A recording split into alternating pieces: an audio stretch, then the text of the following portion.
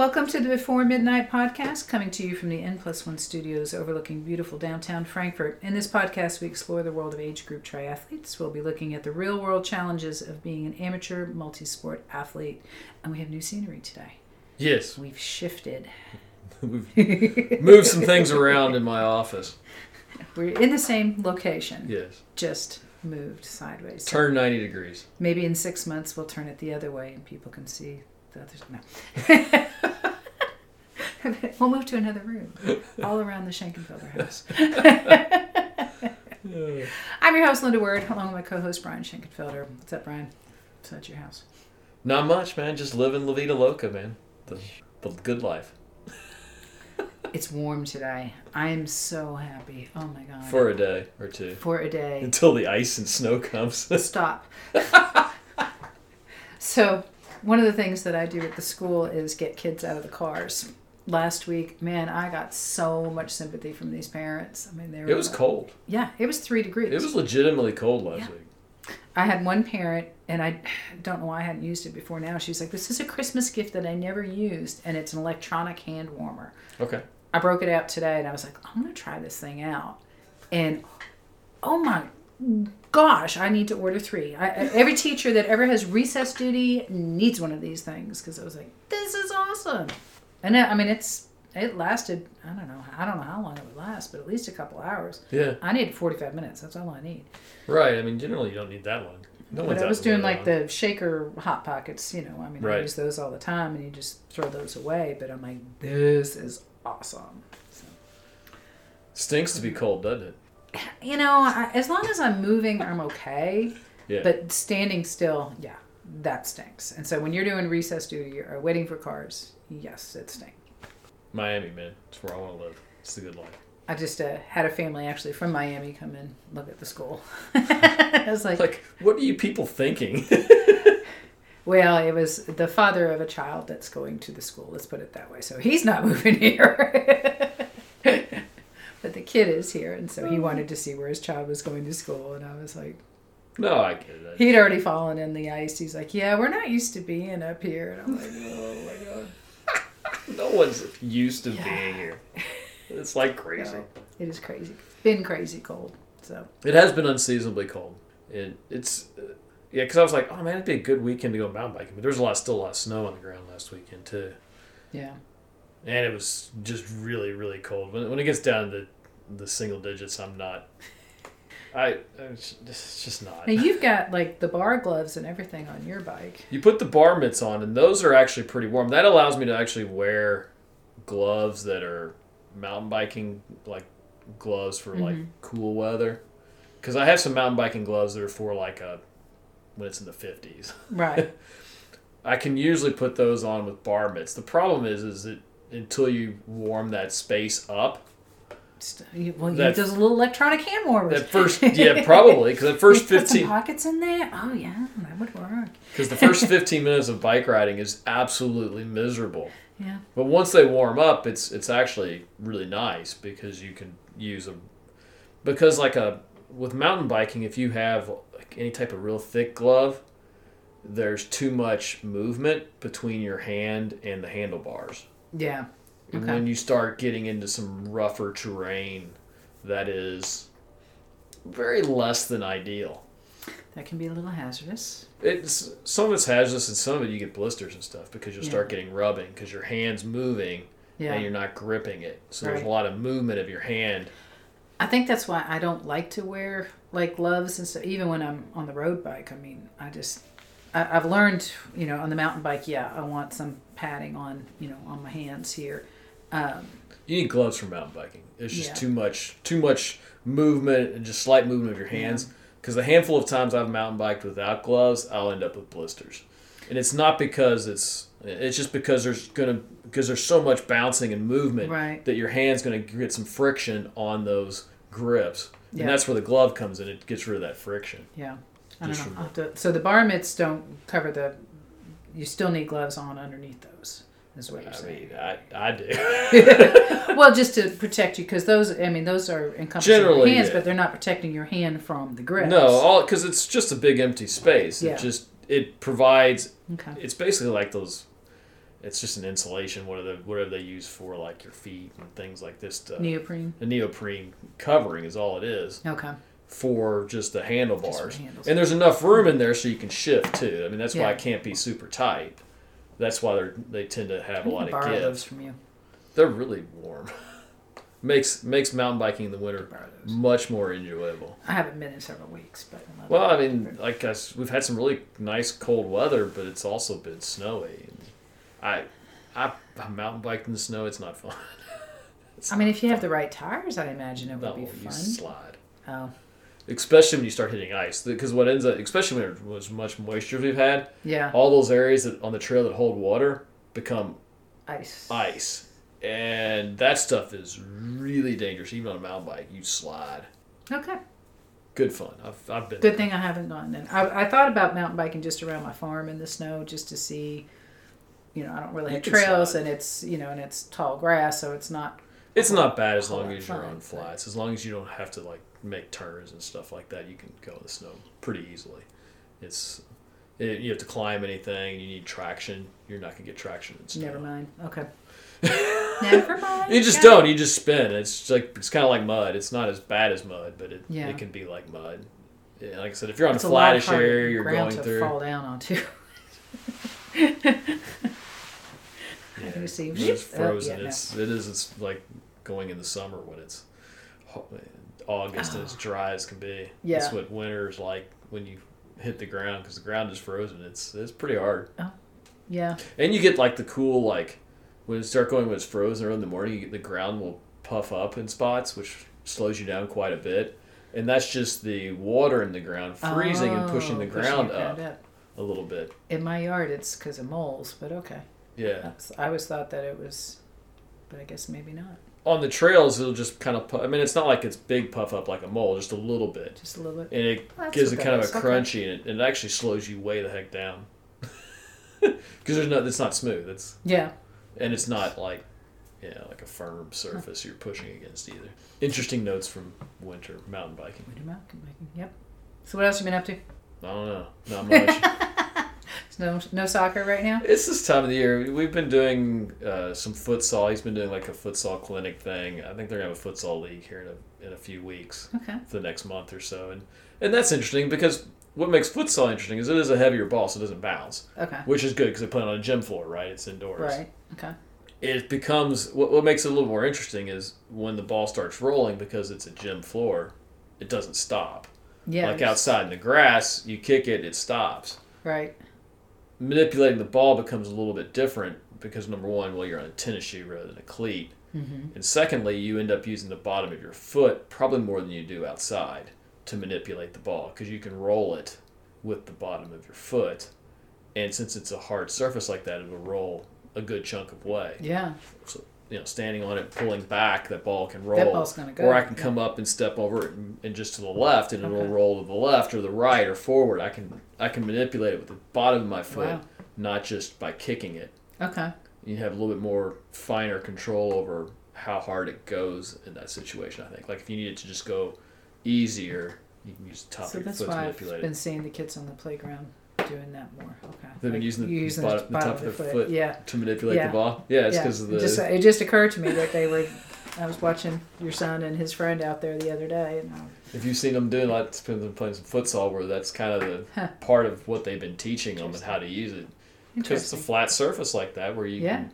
Well, and I mean, when they're playing it at school, it's on blacktop. I mean, it's on a flat surface too, so they're figuring out how to do that. Interesting. Right. In theory, some of that stuff can translate into the soccer field. Mm-hmm. When you're one-on-one with somebody, you can when you're kind of stepping over, you can manipulate the ball with your feet a little bit, in a little bit different ways, to get that opening you need to be able to pass or shoot or whatever you're trying to do. I mean, because at the end of the day, and from my standpoint in soccer, it's like, okay, I got the ball, I got a defender, I don't need to make 6 people miss the Pele way and dribble in for a goal. I just need to make somebody miss so I can get a pass off, or I can distribute the ball when someone's on me. And those are great skills for just that. Cool. It's been interesting. Yeah, it's interesting to teach how they teach futsal. Although since he's part of King's Hammer's putting on like the clinic and like the little mini league they're going to do. One of their coaches is the coach for, I believe it's Paul Dunbar out of Lexington, which is the one that won the state championship here this last year. Nice. Okay. So he got some coaching from the state champion, although he said he was harder to understand. Like, okay. Okay.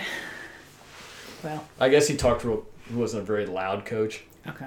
And that kind of made it hard for him to you really pick have up to be whatever. paying Yeah, attention. he really paying attention to what he was saying. Yeah, you missed stuff, yeah. And he would tend to talk in one direction.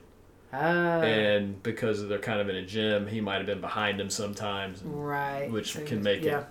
And when he's not projecting his voice. I have a feeling when I'm at a pool and the coach is talking. That never happens. Never. Well, that's why I'm always yelling it twice. One in direction A and one in direction B. Yes. Now, if we were a good team, we would be in 3 lanes instead of 8. We're not that good. No. We like our space. We have some people that do backstroke like this. Well, yeah. If we can have 1 person per lane, we would have 1 person per lane and take up 50 lanes. I mean. Oh, yeah, of course. Definitely. That would make it a lot easier on the coach if we used just 3 or 4 lanes. And realistically, we could have. We have 15 there today. Mm-hmm. We could have been in 3 lanes, been 5 deep, and been fine. But luckily, our coach is nice and doesn't make us do that and repeats and talks in 2 different directions for us. Instead, we have 2 people in 8 different lanes. Yes, we do.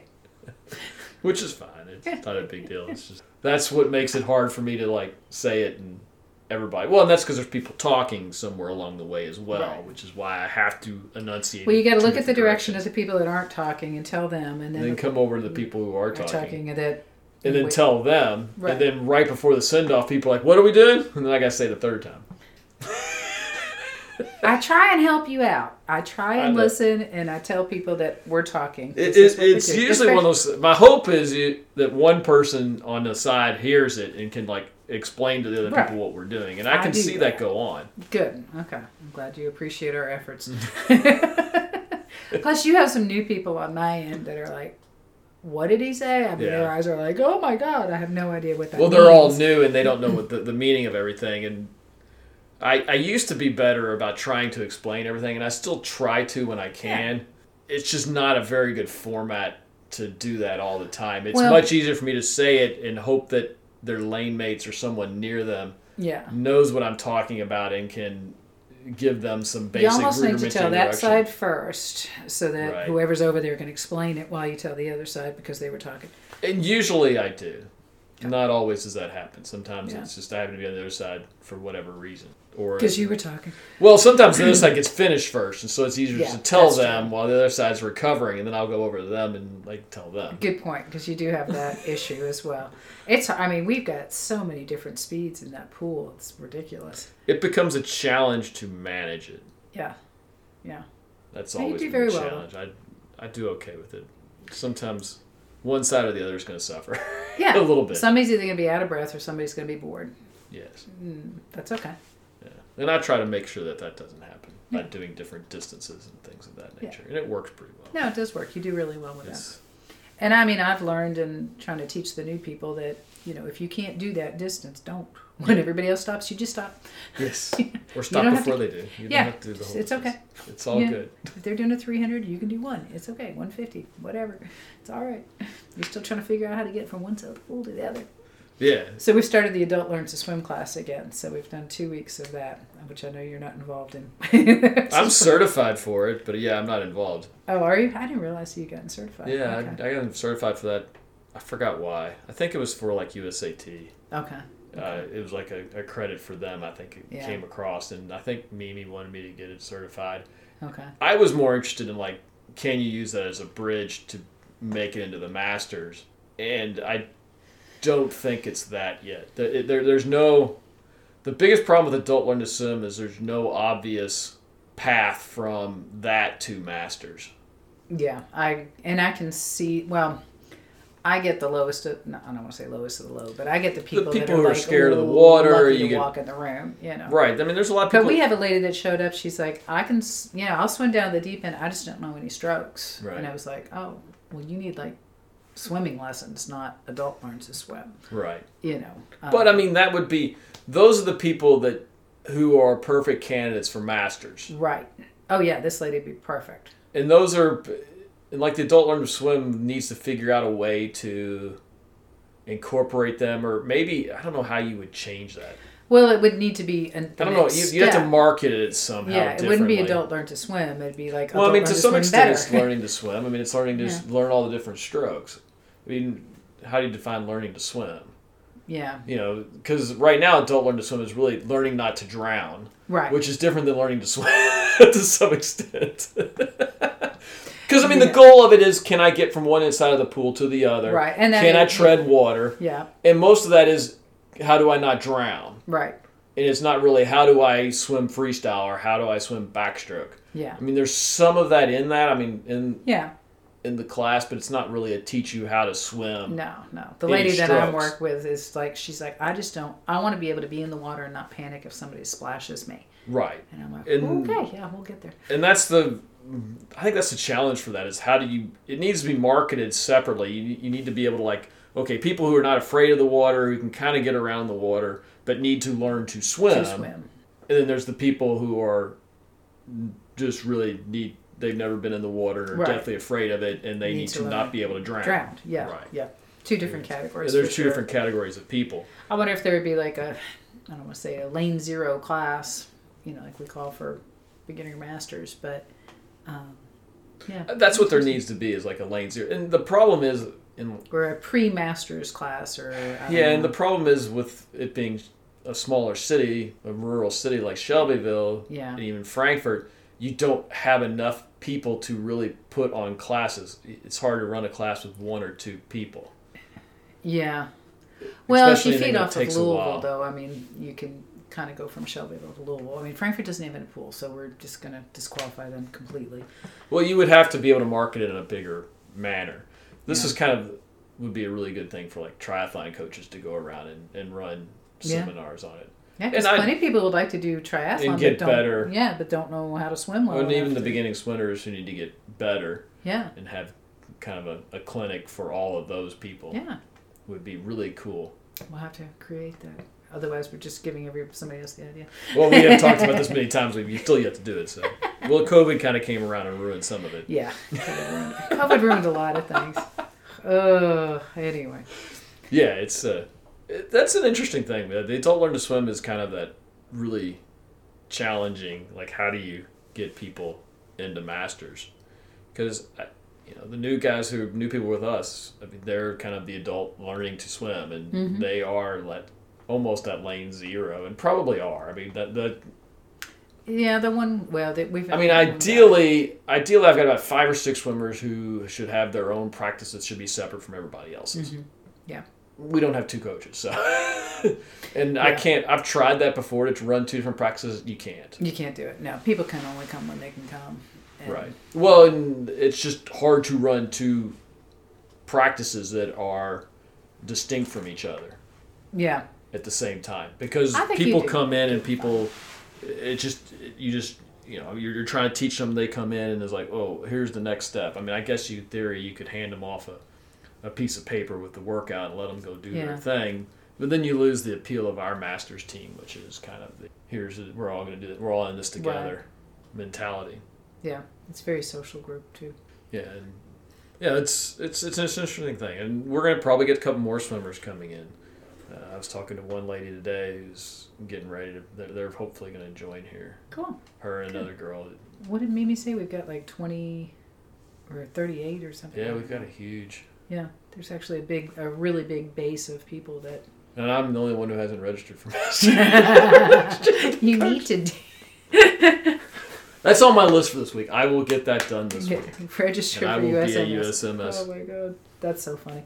Member. They have it at the worst time. The registration in January is the absolute worst time to ever register. They're all in January. December and Everything January. is in January, and it's like, oh my god, you're wiping out all my Christmas money that somebody gave me. See, this is where USAT gets it right. It's based on when you join. They just have membership dates whenever you sign up. Well, mine's December. Yippee! Because I think mine runs through till August this year. Oh. No, mine, well, I want to say mine's November or December. I know it's at the end of the year. I just don't. Just depends on when you sign up. It all depends on when you sign up. What you do is just let it expire until the next time you need it, and then you sign up then. I accidentally signed up for like 2 years at one point, so. Yeah, I generally will do 2 years as well. Yeah. But the reason I meant in August is because it had expired. I'd forgotten it had expired, and then I had to do a race. And I'm like, oh. Or I think it expired as the race was coming up. It didn't take my USAT number. I was like, oh. I did that with Nationals last year, actually, because I signed up for Nationals, and by the time it came around, it had expired. So I was like, oh, shoot, got to do it. Oh, my gosh. Anyway. Good times. All right. Well, we were going to talk about injuries and training with injuries this week. Yeah. Yay.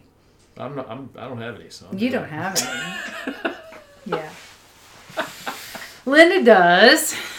Linda can't run anymore, or at least not for a while. I was told by the physical therapist today, do not do things that hurt. And I'm like, rats. So I can't do stairs anymore. Can't walk on stairs. I may have a torn meniscus. We're not sure. I have patellar degeneration, which is just because I'm old. Just my knee popping. And then a sharp pain in the bottom of the knee sticking up when I run. Or when I push off the wall when I swim. Or when I do breaststroke kick. Or when I do anything that I like to do. So, learning how to adjust to biking? Probably not. Maybe. Maybe. It depends on how I need to adjust my seat a little bit, I think. Or you should take a month off. I don't want to take a month off. Sorry, we're talking about training with an injury. This is the problem that people run into with injury. They are so emotionally invested in what they do that it becomes a real challenge. Well, I mean, you do get hooked on the endorphins. I mean, there's like a brain chemical happening that's not there. You do, I don't. I do. I never feel good after anything I do workout-wise. Oh, I never. I mean, there are very few workouts I've ever regretted doing. Oh, I don't mind doing them. I just don't get any endorphin rushes from them. I always feel better after a workout, so. I'm usually awake after a workout. Because it's 5 a.m. when we work out for stuff. Yeah. Anyway, finding different things to do when you can't do what you. So yeah, it does. I can bike. I haven't been on the trainer for a little bit. It's not super comfortable, and the physical therapist has kind of scared me because he's like, "Don't do anything that aggravates you. You've got to let it. You got to let it heal." I mean, this, like I said, most people, they get wrapped up in their sports and they get worried. And this may not be you, but a lot of people, because I remember when I got started, it's like you worry about, oh my God, I'm going to lose all this fitness. No, I'm not going to be able to race. But there are a lot of people that do. I remember when I first got my first injury, I think I got, what was it, on the outside of the knee, the IT band. IT band issue, and I couldn't run. It was right around race season. It freaked me out in like my first year or two of racing.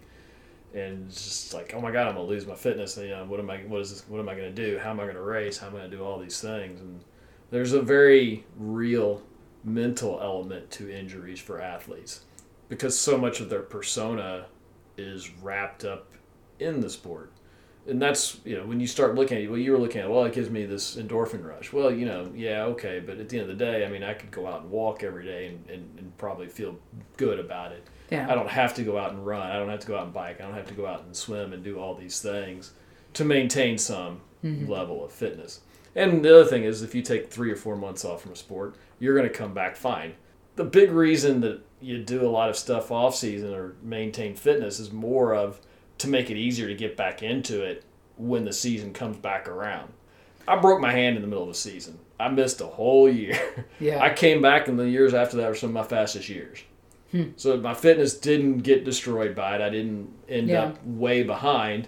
But when I came back, it was really hard because you didn't do anything for 3 months or however long it took. That's the biggest thing for a lot of when you're coming back after having taken time off is it's hard because your body's like, no, we're not doing this again. No. We did this once. We're not doing this again. I don't remember.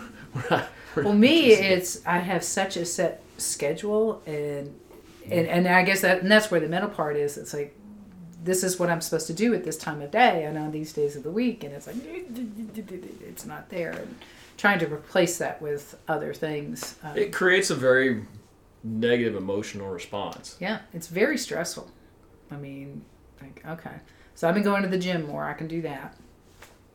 Just no squats, stuff like that. So upper body's going to be awesome. That's what I'm looking at. So this is where I get back into my, like, and then this is the problem is people will train through their pains. Like you were talking about, hey, well, how can we train and do things? It's like, because their emotions are involved, you make irrational decisions. This is where I get to the whole emotions are the enemy of rational thought, because you make, it's always fascinating. Athletes generally make really dumb decisions because they're so emotionally invested in it that they're going to train through the pain, or, well, it hurts a little bit, but it didn't hurt that much. We'll keep going instead of letting it rest. Right. That's a real, and that's one of the reasons coaches are a lot of times good for athletes, because athletes are so wrapped up in that race and the emotional aspects of what they're doing, or emotionally tied to everything. They make poor decisions. Where coaches like me, I'm not emotionally invested in what you're doing, right, to any real level. Therefore, I can make much more rational decisions about training for you than the athlete can, because I'm not invested in it. I mean, there's a relationship there, but it's not like I'm like, if you miss a workout, I'm not going to be like emotionally distressed or anything like someone who's an athlete. Well, and and a coach can, we've got a couple injured athletes right now, and it's like, okay, well, you're not going to do this anymore. This is what you can do, or what? How does this feel? This is the only thing you can do, and okay, and somebody else telling you is a little different. Makes it a little bit easier to make those rational decisions that get clouded from the emotional aspects that get tied into what you do as an athlete. I mean, it was really good for the physical therapist to tell me, you cannot make, if this hurts, you cannot do it, because I was kind of pushing it a little bit, last Everybody week. Does, man. So, everybody does. But when he was like, you just need to stop. You're, it's not, it's gonna hurt if you keep on doing that. I'm like, I mean, it takes a while for things to heal. Like I said, I broke my hand. I was out for a whole summer. Because I broke that. I broke that like in May too. That was like the best time to break it. May or June, something like that. Because I didn't get back from that until August. I think I did a race in like September of that year. Oh, jeez. Yeah. And it was just for fun. It really wasn't even a serious race, because I was in no fitness, because I didn't do anything. I'm looking at like probably 3 months. I think the good news is what. It's only February, March, April. It's 3 months, man. This is a year. You'll be back for May. This is actually a year for me to be injured, since I'm getting my master's. I've got plenty of other stuff to do, so I really wasn't worried about competition. So, I mean, if I have to have surgery, that's going to be probably in about another month, if that's what they decide to do, and then you figure another month. So I'll have to figure out what to do in time. My suggestion for most people is walk. Go for walks. I'm not even really supposed to do that because it's weight bearing. That's what I hate. He's Does like, it hurt? After a while, yeah. I can stand on it okay. Stairs. Can you get on the elliptical? I have not tried an elliptical yet. That's the next thing I'm going to try. Or like a stationary bike, one that's not like... I'd love to find like a ski machine. Yeah. Because then it's just... Because I can flutter kick, no problem. It's just that when it pulls the kneecap to the outside. If you get on the bike and just spin it and not put any pressure on it, you'd probably be okay with that too. The kneecap is what's popping when I'm on the bike, so I'm still trying to figure out if I can adjust the seat so that it's not bending as much, because I've got swelling behind the knee as well. Elliptical might be your best bet. Yeah. Would be my guess. Yeah. Another friend who's got the same issue, and the elliptical does not bother him. Yeah. So. Because that wouldn't surprise me. And he's been fighting it for 2 years, and I'm like, I'm not doing 2 years of this. No, wait, no. No, I'm like, I asked the physical therapist today, I'm like, how many times do I have to come before I can get the insurance company to pay for the MRI? And he's like, you got to come one more time. I'm like, okay, see you next week. Who am I going to after that? I'm like, lining it up. Let's get this done. Not doing this. Nope. Yeah, if it's something that can be fixed with a surgery, that's a better route to go. Yeah, and it's a simple surgery, so yeah. Now, if it was more complicated and there were other options, And I mean, what the physical therapist said, and at first he's like, for the average person, they can wait it out and get to their regular activity level. Just, letting it rest, letting it heal. But for people that have a higher activity level, that's not going to cut it. So, and that's it's going to take too long. It's going to take too long. It'll probably be weak. It'll be weak for too long. It's not going to come back as strong either. So I'll never get back to where I was. And it'll probably re-injure itself, because what'll happen is you'll come back too quickly. It'll feel good, but it won't be fully healed. Yeah. Therefore, it'll probably happen again much sooner the second time and the third time. Maybe. He didn't say that, but... Well, if you get it fixed with like a surgery, that's different, and that's that's a more repair than just the natural repair process. Because as you age, that takes 10 times longer. Yes, as we know. Yeah, I learned that when I broke my hand, because I remember when one of our friend's daughter broke her arm at the same time. Oh, really? And she was out of her cast in 3 weeks. And it took me like 7 or 8. And I still broke a little bit bone in my hand. She broke her whole arm. Her whole arm. 3 weeks and she's good. 3 or 4 weeks she's out of the cast and going. 8 weeks later, I remember like 6 or 7 weeks, I'm like, can I get this off? I'm like, no, we're going to let it sit another week. No fair. Getting old has its benefits, but it's got a lot of drawbacks. The recovery time is completely different. I mean, that's why you go down to like 3-week cycles instead of 4-week cycles. And then when you get a little bit older, get in the 60s and stuff, you go to 2 weeks. 1 up, 1 down, 1 up, 1 down.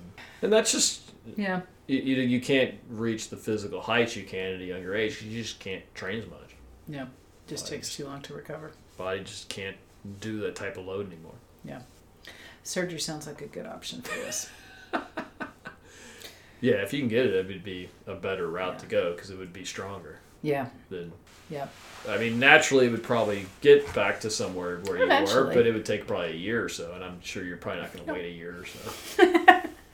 And then that's why I said it leads to just injury, because you wait until it feels good, then you go back out, and it's only like 70% healed. Well, and this is one of those things, we're talking about getting cold, and, I do car duty. I can't even do car duty right now because I can't do the stairs. And and that's how I stayed warm, was going up and down the stairs. And then last week I was like hobbling up and down the stairs and swinging and I was like, okay, this is, and my boss actually, she could see me, and she said to me, Linda, I can get somebody else to do that duty. Do you want me to do a roster so somebody else will do it? And I said, anybody in that building will do it for me. And we've traded, because I was like, okay, you've seen me hobbling too much. She's like, you can park up here too, so you don't have to do the stairs. So that's where we are. Yeah. I mean, for me, the big takeaway is when you're an injured athlete, one, you have to try to absorb the emotional aspect of it and try to process the emotion out so that you can be rational in how you attack the problem. Trying to work through it, or like, well, it feels good today, I'm going to go out and run, is not a rational response to an injury. Right. The rational response to an injury is what is the injury? Mm-hmm. How long does it take to heal?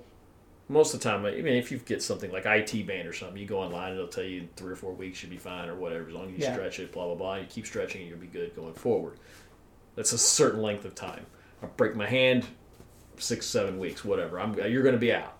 If you're 12, 3. If you're 12, 3, yeah.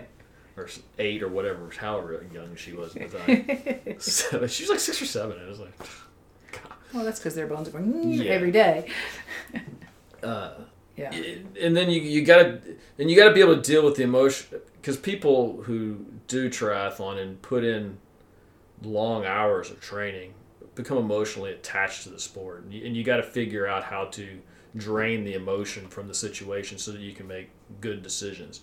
Like, okay, what is the injury? How long is it going to take? What can I do that's not going to hurt it for that time period? Which is what you're trying to do. It's like, what kind of exercises can I do?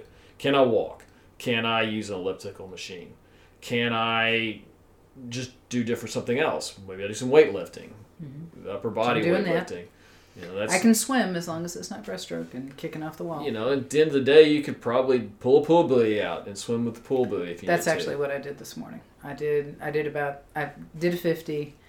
And I was like, no. And so I pulled about 400. And you can push off the wall with one leg. That's what I did. You don't need to push off the wall with 2 legs. Yep. There's some things you can do to get there. And you could probably water run if you wanted to. I know a lot of people have done that with broken foot and stuff think like about that. doing that, but yeah, I could probably do that.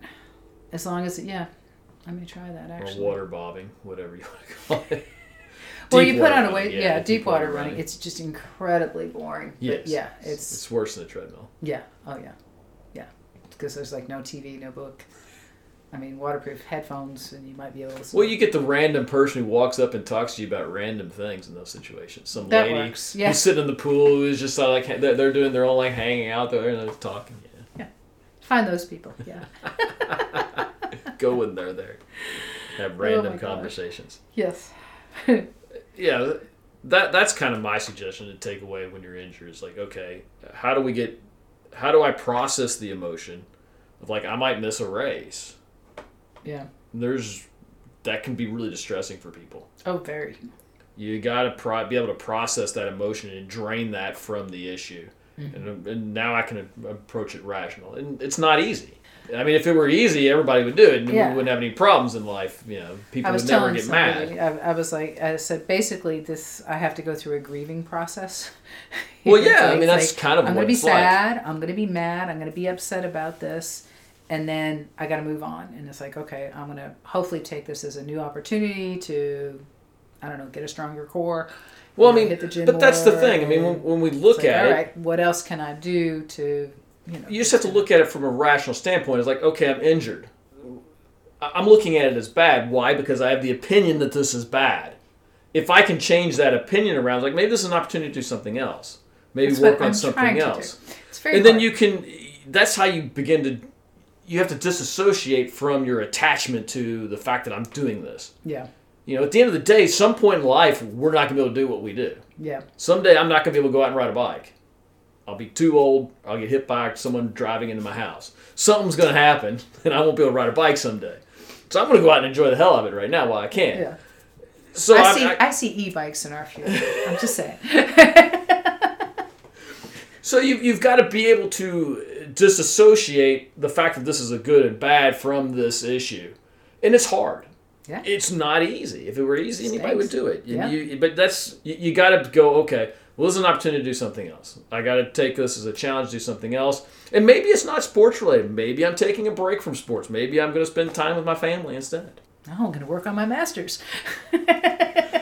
Spend more time with your husband. He's home. He's home. There you go. So you're not going to be out there. And, if it's like your social group, I know you are big social with them. Don't they usually party after they run? Believe me, I'm not gonna be running tonight, but I will have a beer. You'll make it to their social. I mean, so there are ways to continue the social aspects without participating in the activity, and that just becomes your new challenge. That the obstacle becomes the way. They like to say. One of our swimmers, she really likes that one. Okay. Adapt and overcome. Isn't that the Marines one?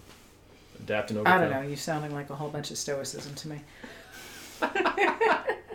It's my philosophical guiding light, man. It's not all stoic, but there is some stoicism there. There is some heavily influenced by it. Yeah. Yeah, it's good. I mean, and so then you can make the rational decisions of like, okay, what are the other things I can do? What do I change? What can I do that's positive? Yeah. That moves me forward as a human being. It's just such a bummer because mountain biking is definitely out, which is probably how I did it in the first place. Well, luckily it's been really cold, so I haven't wanted to go anyway, but like I said, there's a lot of loss. You can work on your upper body strength, so when you go out and mountain bike, you'll be a better mountain biker for it because you need upper body strength for mountain biking. You don't need it for road cycling as much, but you definitely need it for mountain biking. You definitely need it for mountain biking. Oh my gosh, yes. Yep. It's a chance to get a good grade. There we go. I'm trying. Haven't cried about it yet. No, I mean I get it. I mean I've been there. I'm much better about those things now. I don't get upset if something happens as much. Okay, we'll see next time. Yeah, I mean like I said, I mean it's a process, but eventually everything will heal. My bike's not destroyed, so that's a good thing because bikes can't be. They don't heal as well as people do. No, they don't. The good question. No, how's my bike? No, we yell out of the back. Alrighty. Well, hopefully everybody else stays safe and healthy and uninjured. And if you like us, check us out on iTunes. And if you're being irrational in your training, come to us. We can rationalize your training. And we can help you. Yeah. No, I mean that's one of the great things that coaches bring besides expertise in a sport.